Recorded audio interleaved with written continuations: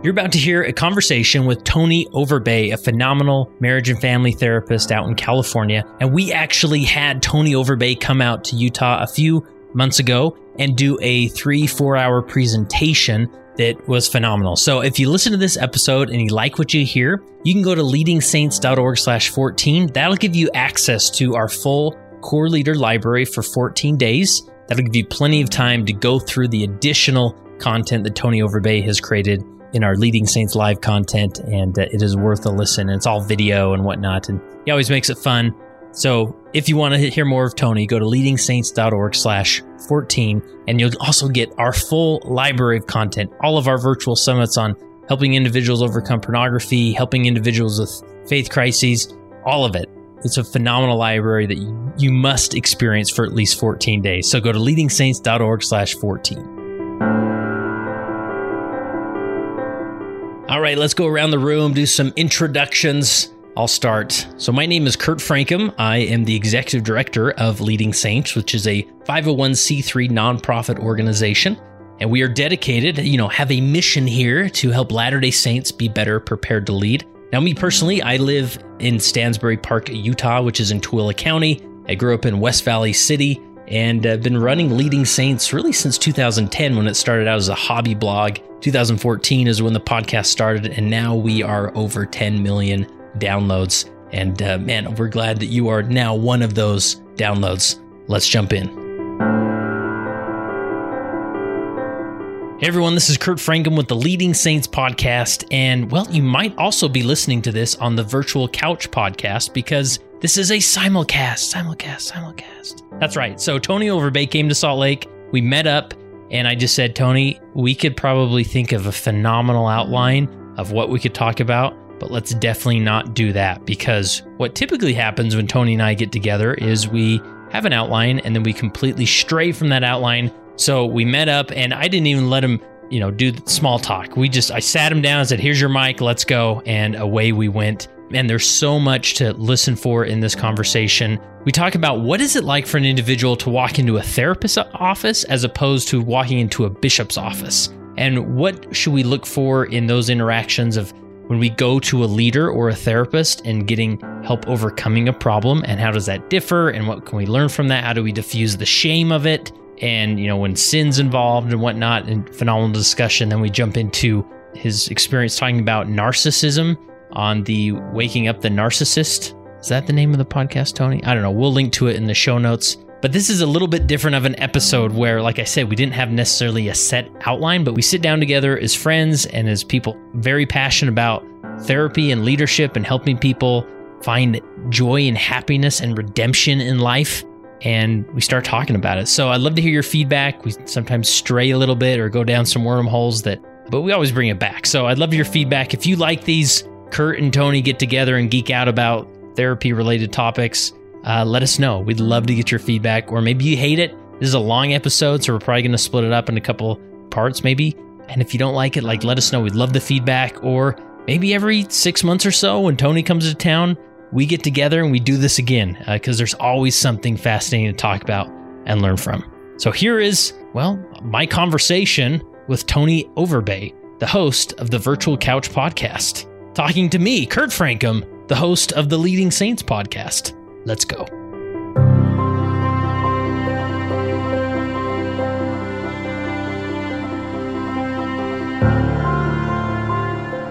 We are in Sandy, Utah, in Salt Lake City. And Tony, you're in town. We thought, let's just get in a room, get some mics, and start talking. And you literally walked in here 3 minutes ago. Yes. And I put a mic in front of you and said, I see what you're doing. Record. Okay. Yes. Because I don't know if you know Gaina Lynn Condi. Oh, I do. Yeah. She's fantastic. I was on the middle. Oh, you were? Yeah. And I did an Instagram live, and I need to get her. She's going to come do an episode of mine.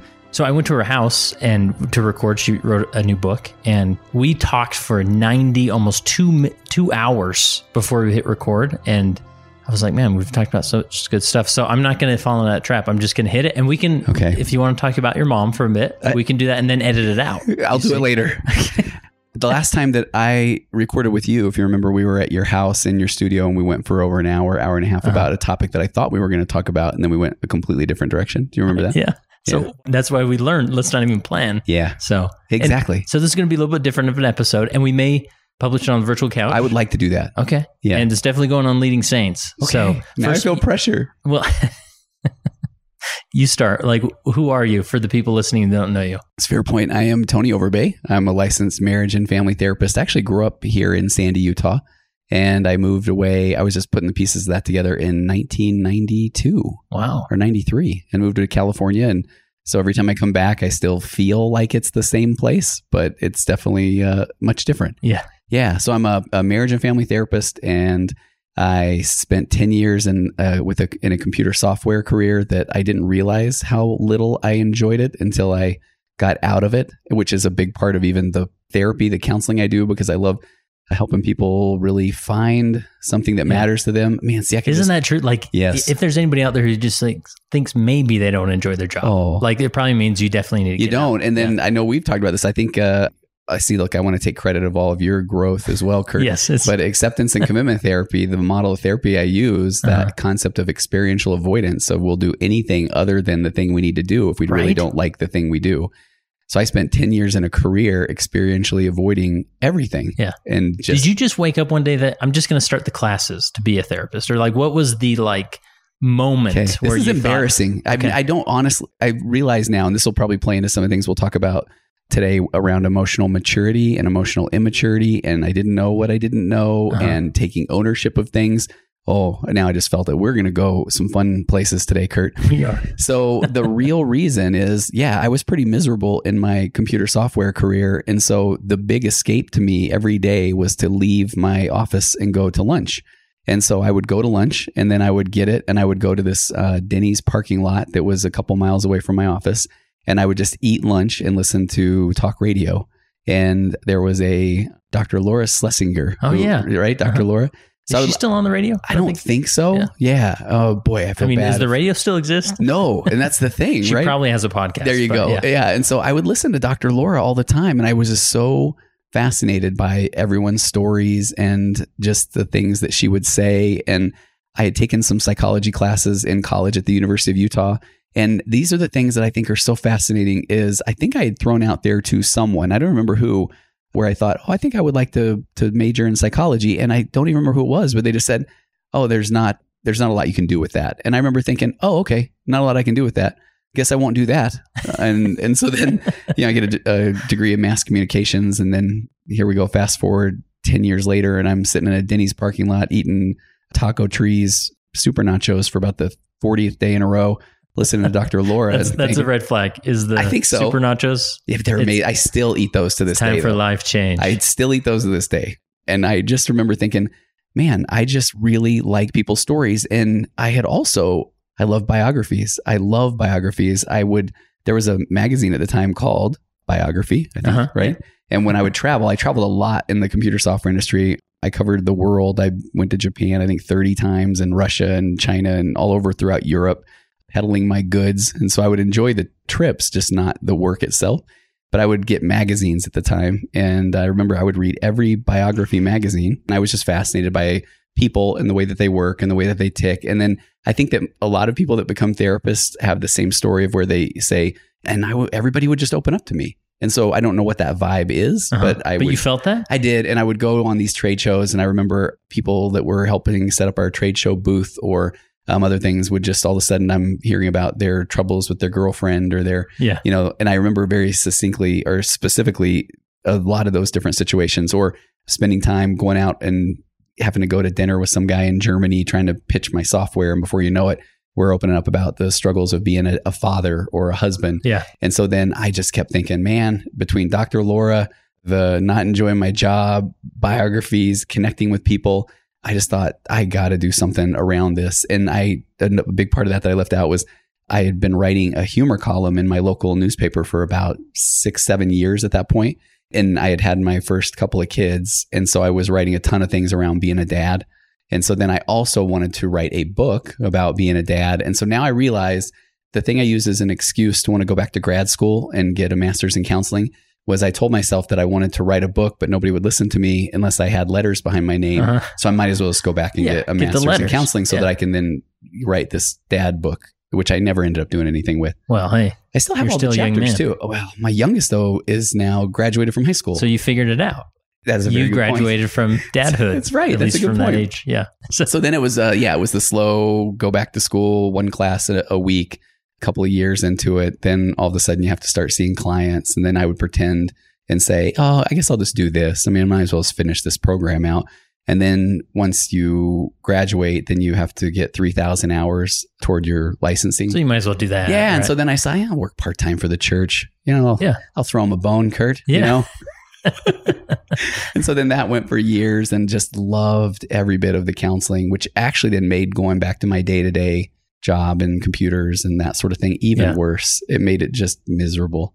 And so then just ventured out and started working in private practice. And now it's the greatest thing I've ever done. Nice. And I just love everything about it. And I just eat, drink, and sleep, just mental health and you do. Yeah, You're fun to geek out with as far as I appreciate that. And that's why I think that's why we're doing today. Exactly. Yeah. And when you had mentioned that was the goal, was because I kept, said, Kurt, what are we going to talk about? Like, what should I start preparing? And Kurt just said, hey, yeah, that'll be fun. And I'm thinking, hey, Kurt's going a little senile because I'm literally asking him, can you give me something to prep with? all of it. Yeah. All of it. Yeah. And then we start Marco Poloing like the kids do, which was a lot of fun. Yeah, we're hip now. Yeah. And then I thought, oh, well, Kurt maybe just isn't like listening to my entire rant or ramble about the topic. And then now you I find finally, out, you just didn't listen to my reply. No. Until 10 minutes ago. Yeah. Right. Yeah. So this is what I love. And by the way, if people are listening via virtual couch, I'm Kurt Frankum. Oh yeah, Kurt. Pretend that I wasn't just only thinking about myself, and maybe we can edit in there. It'll Kurt, lead tell me into about our you. narcissistic discussion That's later. a good point. So Leading Saints is a nonprofit organization where we're dedicated to helping Latter-day Saints be better prepared to lead. And that's why I love talking with you, therapist type, because I just love to hear. And let's start here. Is like, let me put a plug in. We had you come out like, let's talk about this. It was last month. I know I've been dragging my feet to get it all edited and whatnot. It's out there. We're going to put an awesome link in the show notes so people can watch it for free. I think we went after editing everything out. We were there for 4 hours. So you had scheduled me for 4 and I actually ended up going about 4.5. Okay. So maybe it's closer to 4. Yeah. But then I watched a little bit of it. I have a hard time watching myself. But I really did need to see if you made me sound at least somewhat. Oh, yeah. And you did. Yeah, we captured it. You guys did a great job. Mm-hmm, so I feel like I'm excited for people to see that. Yeah, so if you like this episode you should listen to other episodes of Tony and the Virtual Couch, but also we'll put a link to check out this. I call it Leading Saints Live, where we bring in a guest like you and we just say, we're cutting the leash, run with it, Tony. And you did that. And we were in this cool old church that had no bathroom and no air conditioning. And at one point, the door was open on the side. You remember there were people that were walking by with their horses? Yes. And I just thought, Kurt staged this. Yeah, I forget the name. It's up Provo Canyon. Anyways, we'll put it in the show notes. But so I just love like meeting up with therapists from time to time and just saying like, all right, Tony, like what problems are walking in your office? Like there's always like, you talk to any bishop, it's like, oh man, the porn thing is just out of control, or the faith crisis, the faith journey thing, right? So like in the last 3 months, if you were to like nail it down to a few topics, what are you seeing? That's pressure. Door? So it's interesting because I started out as, I guess, I was somewhat of what would be called a pornography expert. And I have a book that was a bestseller in sexual health and recovery called He's a Porn Addict, Now What? An expert and a former addict answer your questions. Mm-hmm. And I only mention that because it's interesting that I had done almost a decade's worth of working with guys that struggled with turning to porn as a coping mechanism. Mm-hmm. For so long that then I felt like, okay, I got my reps, my 10,000 hours in. And then at that point though, I didn't necessarily want to be viewed as the porn expert. And and I give that real quickly to say that in the pornography world, which I feel so blessed to be able to help people, I've got an online program called the Path Back.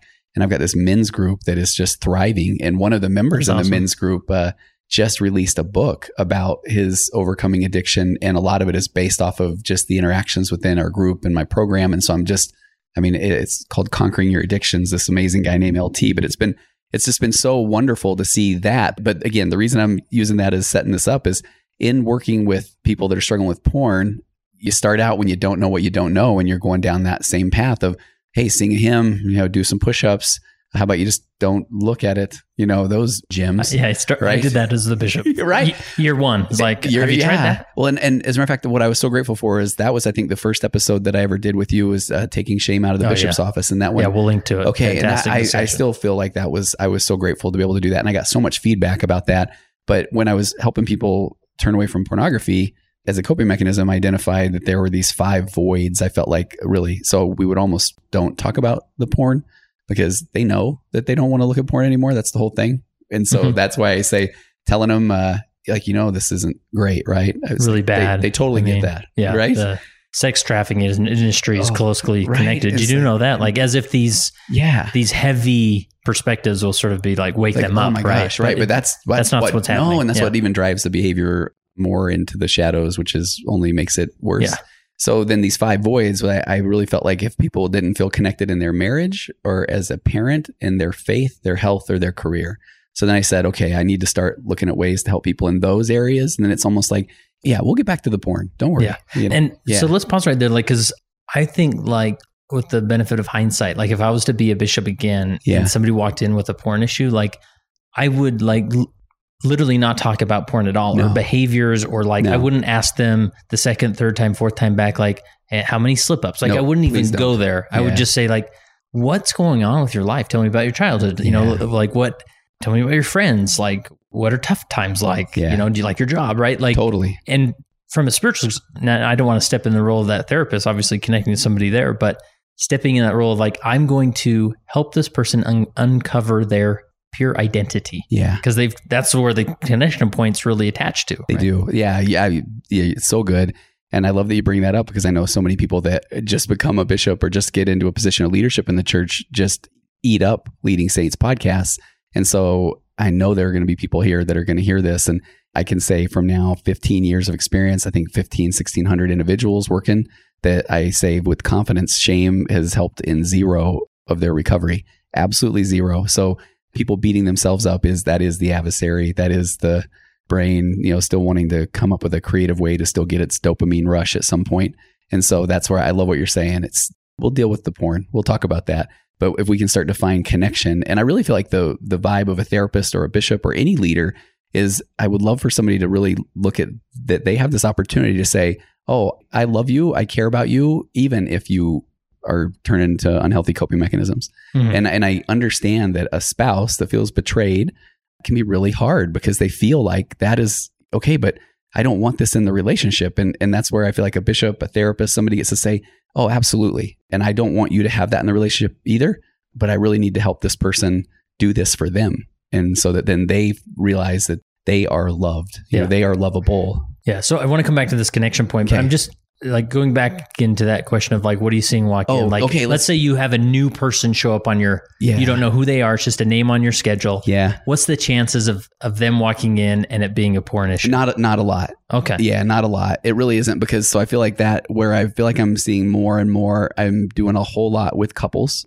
And I think a lot of that's because when I put out material and I talk about my 4 pillars of a connected conversation, which we can talk about, I really feel like it is gold. I feel like the 4 pillars are of God. I feel like, having this way to communicate effectively with your spouse, that uncovers so many things in a relationship and including challenges with people's faith. And man, I feel like I can go so many different directions right now. But so people coming in, I get a lot of people that are reaching out that are struggling with their faith journey. And then being in, California, what percentage of what's the chance of that new client being a Latter-day Saint? Oh, so that's so I still probably see 60 to 70% of my clientele are LDS. Okay. They are. And it's interesting when honestly, this is kind of fun to talk about, but when somebody comes into my office and they don't have any affiliation with the church whatsoever, and they don't know me as having any affiliation with the church, and yet I still will end up talking about Fowler stages of faith, or I'll end up talking about,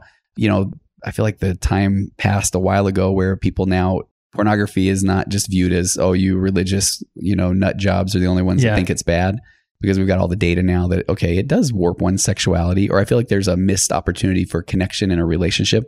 I know that we're going to go on tangents, Kurt, but I still remember so clearly it was shortly into the pandemic and I was asked to go on a national radio show. And I do this too often where I just don't do enough research, and I just say sure if I can fit it in my schedule. And then it's in 3 minutes. Well, this was actually though I had plenty of runway on this one, but this is one where I didn't look at what the host was talking about, and they just said they want me to talk about porn in the pandemic and as it gotten worse.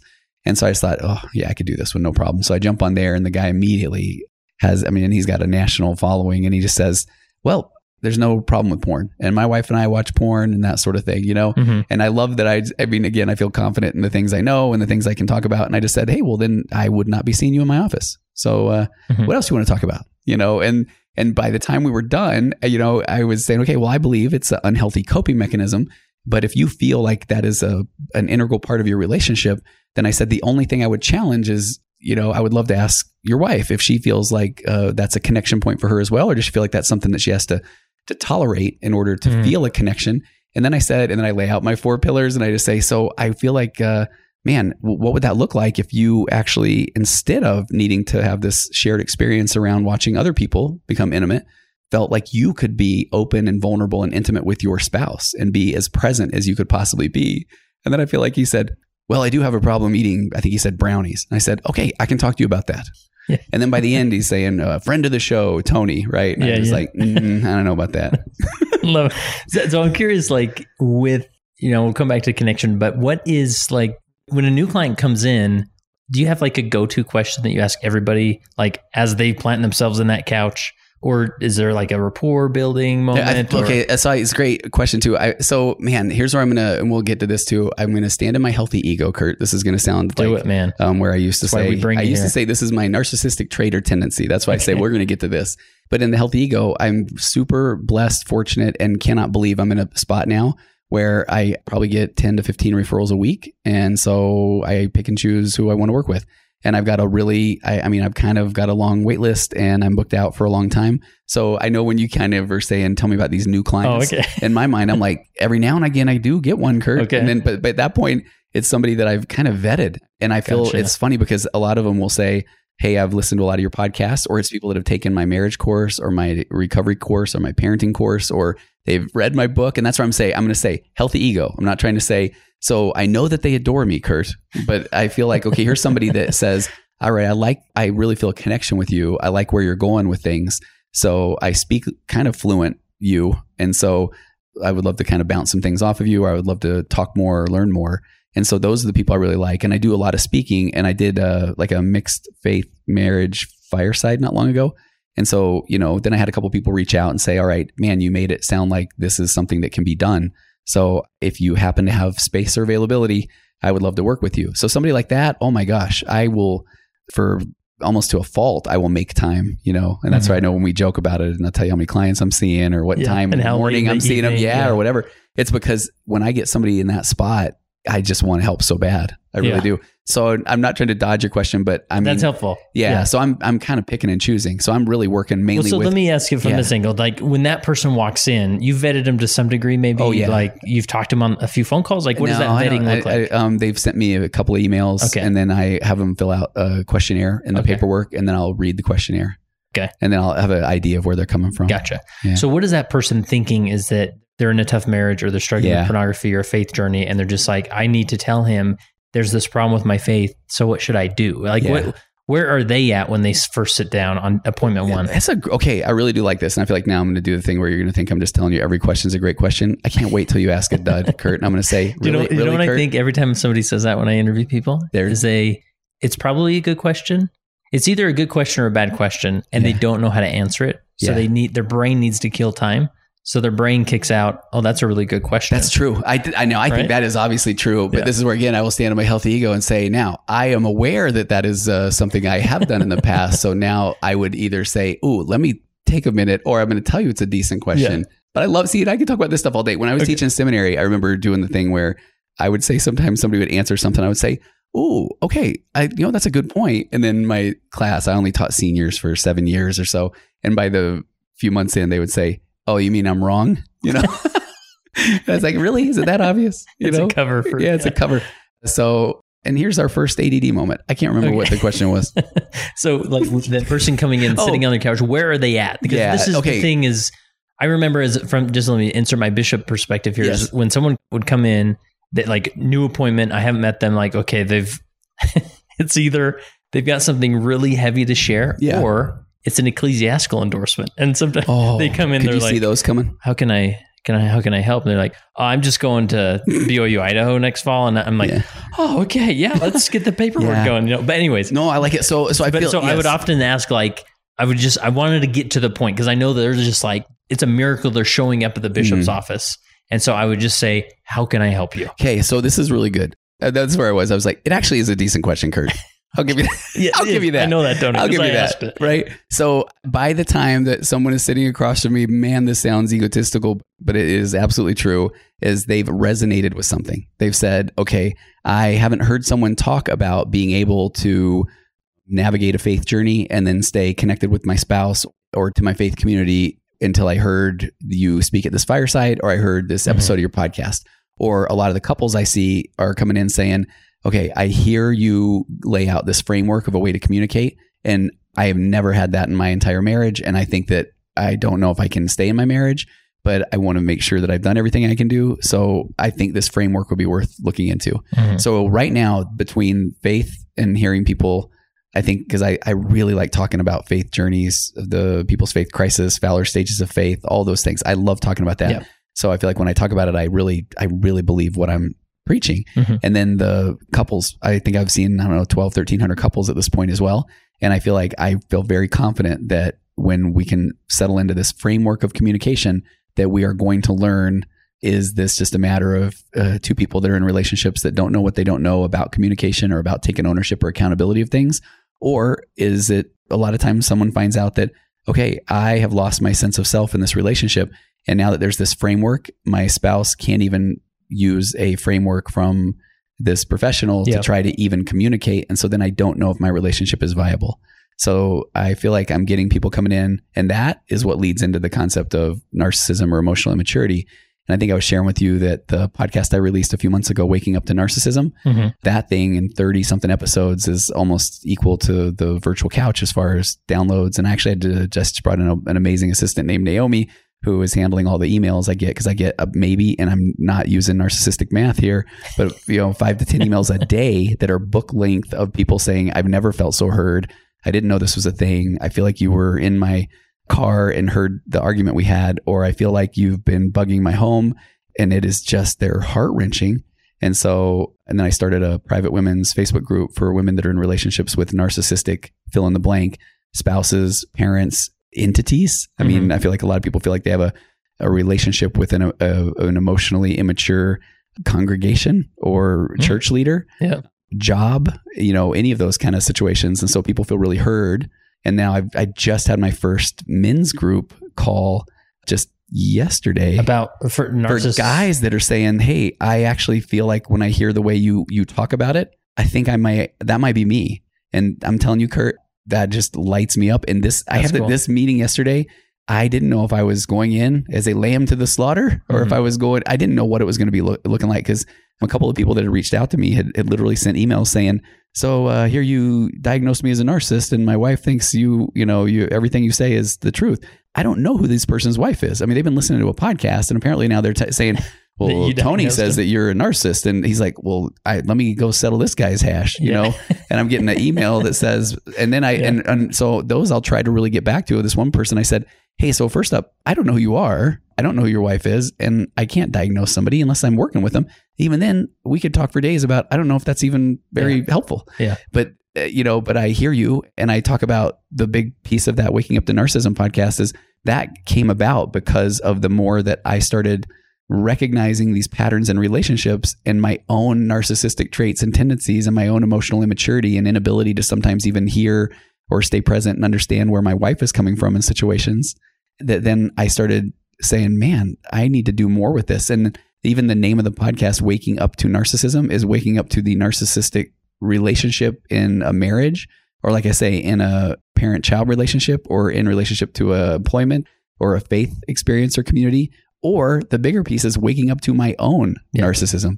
And so as I find more people that are reaching out and talking about how much that helps them, so kind of going back to your question, the people coming in front of me are saying that they feel heard and understood from a something's faith resonated. Crisis, from a faith journey, from a couples situation, or from a an emotional immaturity or narcissistic standpoint? Because that word's getting thrown out all over the place. And then we're going to talk about that for sure. Good. So, and that's interesting because I'm trying to put it up against, like, if we were to just in a laboratory put up a therapist's office next to the bishop's office. Yeah. Obviously, we know the bishop's office, not the therapist's office. They play different roles, whatever.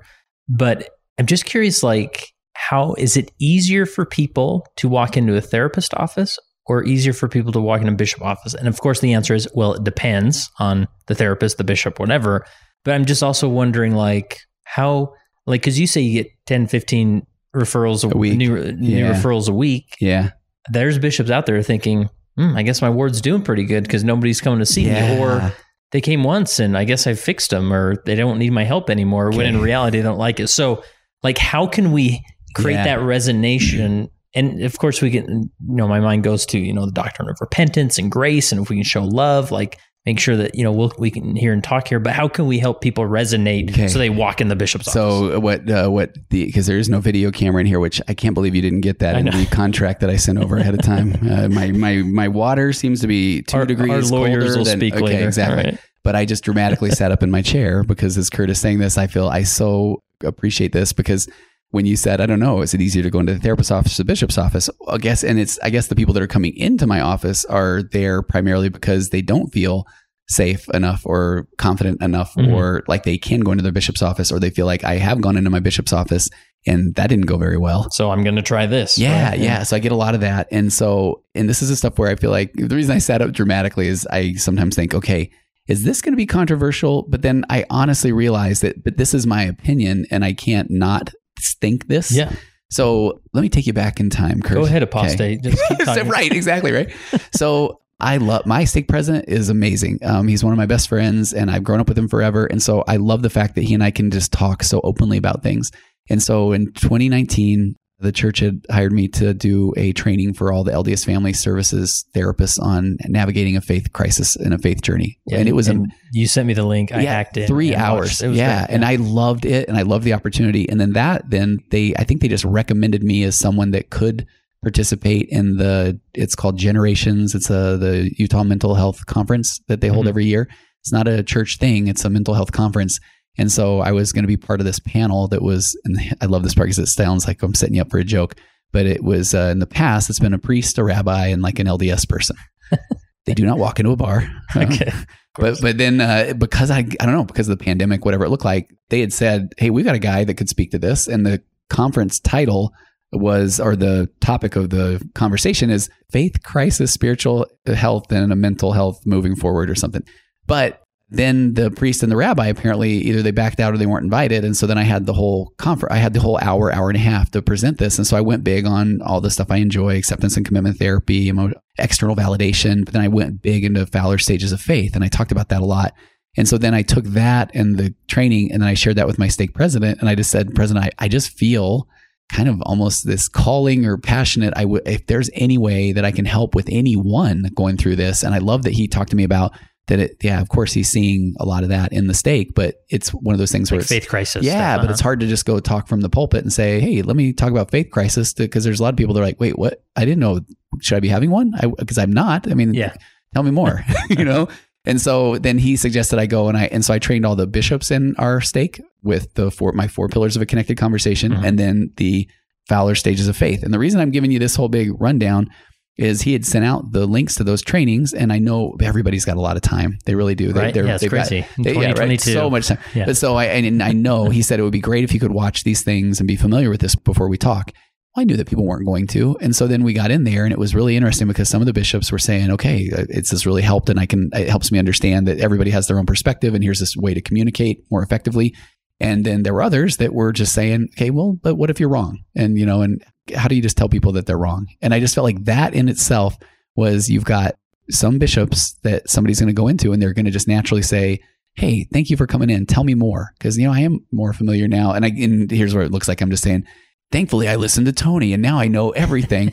But these 4 pillars, so they are saying, okay, I have a framework to communicate that is going to allow the person coming in to feel heard and understood before I share my experience. And then the stages of faith is a way to kind of communicate this. Oh, and we may be in different places with our faith. So I feel like the bishops, if they and again, bishops are so overworked and overwhelmed that I know that isn't, they can't just go watch and read and listen to everything. But then I felt like in that training, there were some that were asking questions of, okay, man, that makes sense. And so, how can I be more supportive, or what are some good questions I can ask to start out with? And there was one bishop, bless his heart, who then said, okay, I hear you. But he said, it sounds like what you're saying to me is that I need to listen to somebody for an hour, and I worry that's going to condone their bad behavior. And so I took that and I realized, and I think I was probably a little bit dramatic or emotionally immature. A little salty. But yeah, because I think I did a big old, like a big sigh or whatever. But I said, man, thank you, Bishop. But I said, there's so many things there that I think are a challenge. I said, so, the obviously listening to them for an hour is going to condone their bad behavior.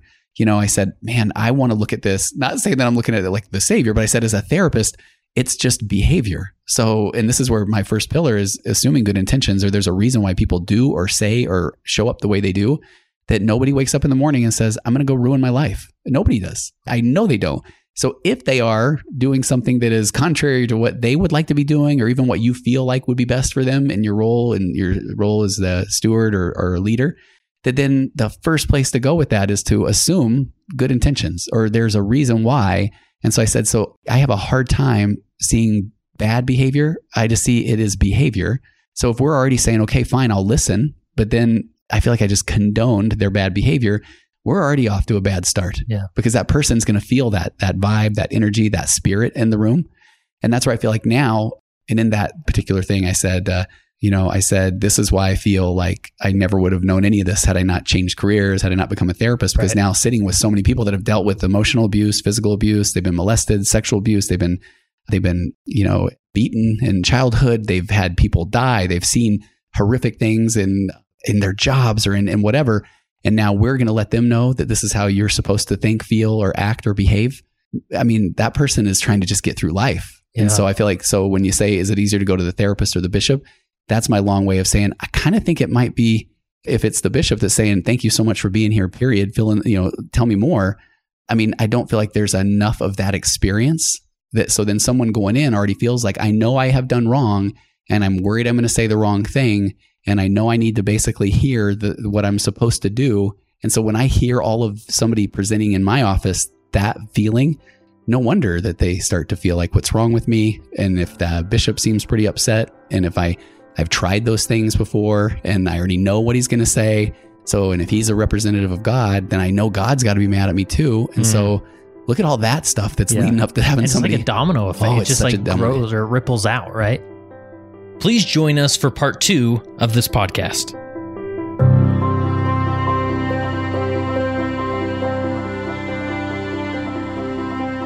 That concludes this episode of the Leading Saints podcast. We'd love to hear from you about your questions or thoughts or comments. You can either leave a comment on the post related to this episode at leadingsaints.org, or go to leadingsaints.org/contact and send us your perspective or questions. If there's other episodes or topics you'd like to hear on the Leading Saints podcast, go to leadingsaints.org/contact and share with us the information there. And we would love for you to share this with any individual you think this would apply to, especially maybe individuals in your ward council or other leaders that you may know who would really appreciate the perspectives that we discussed.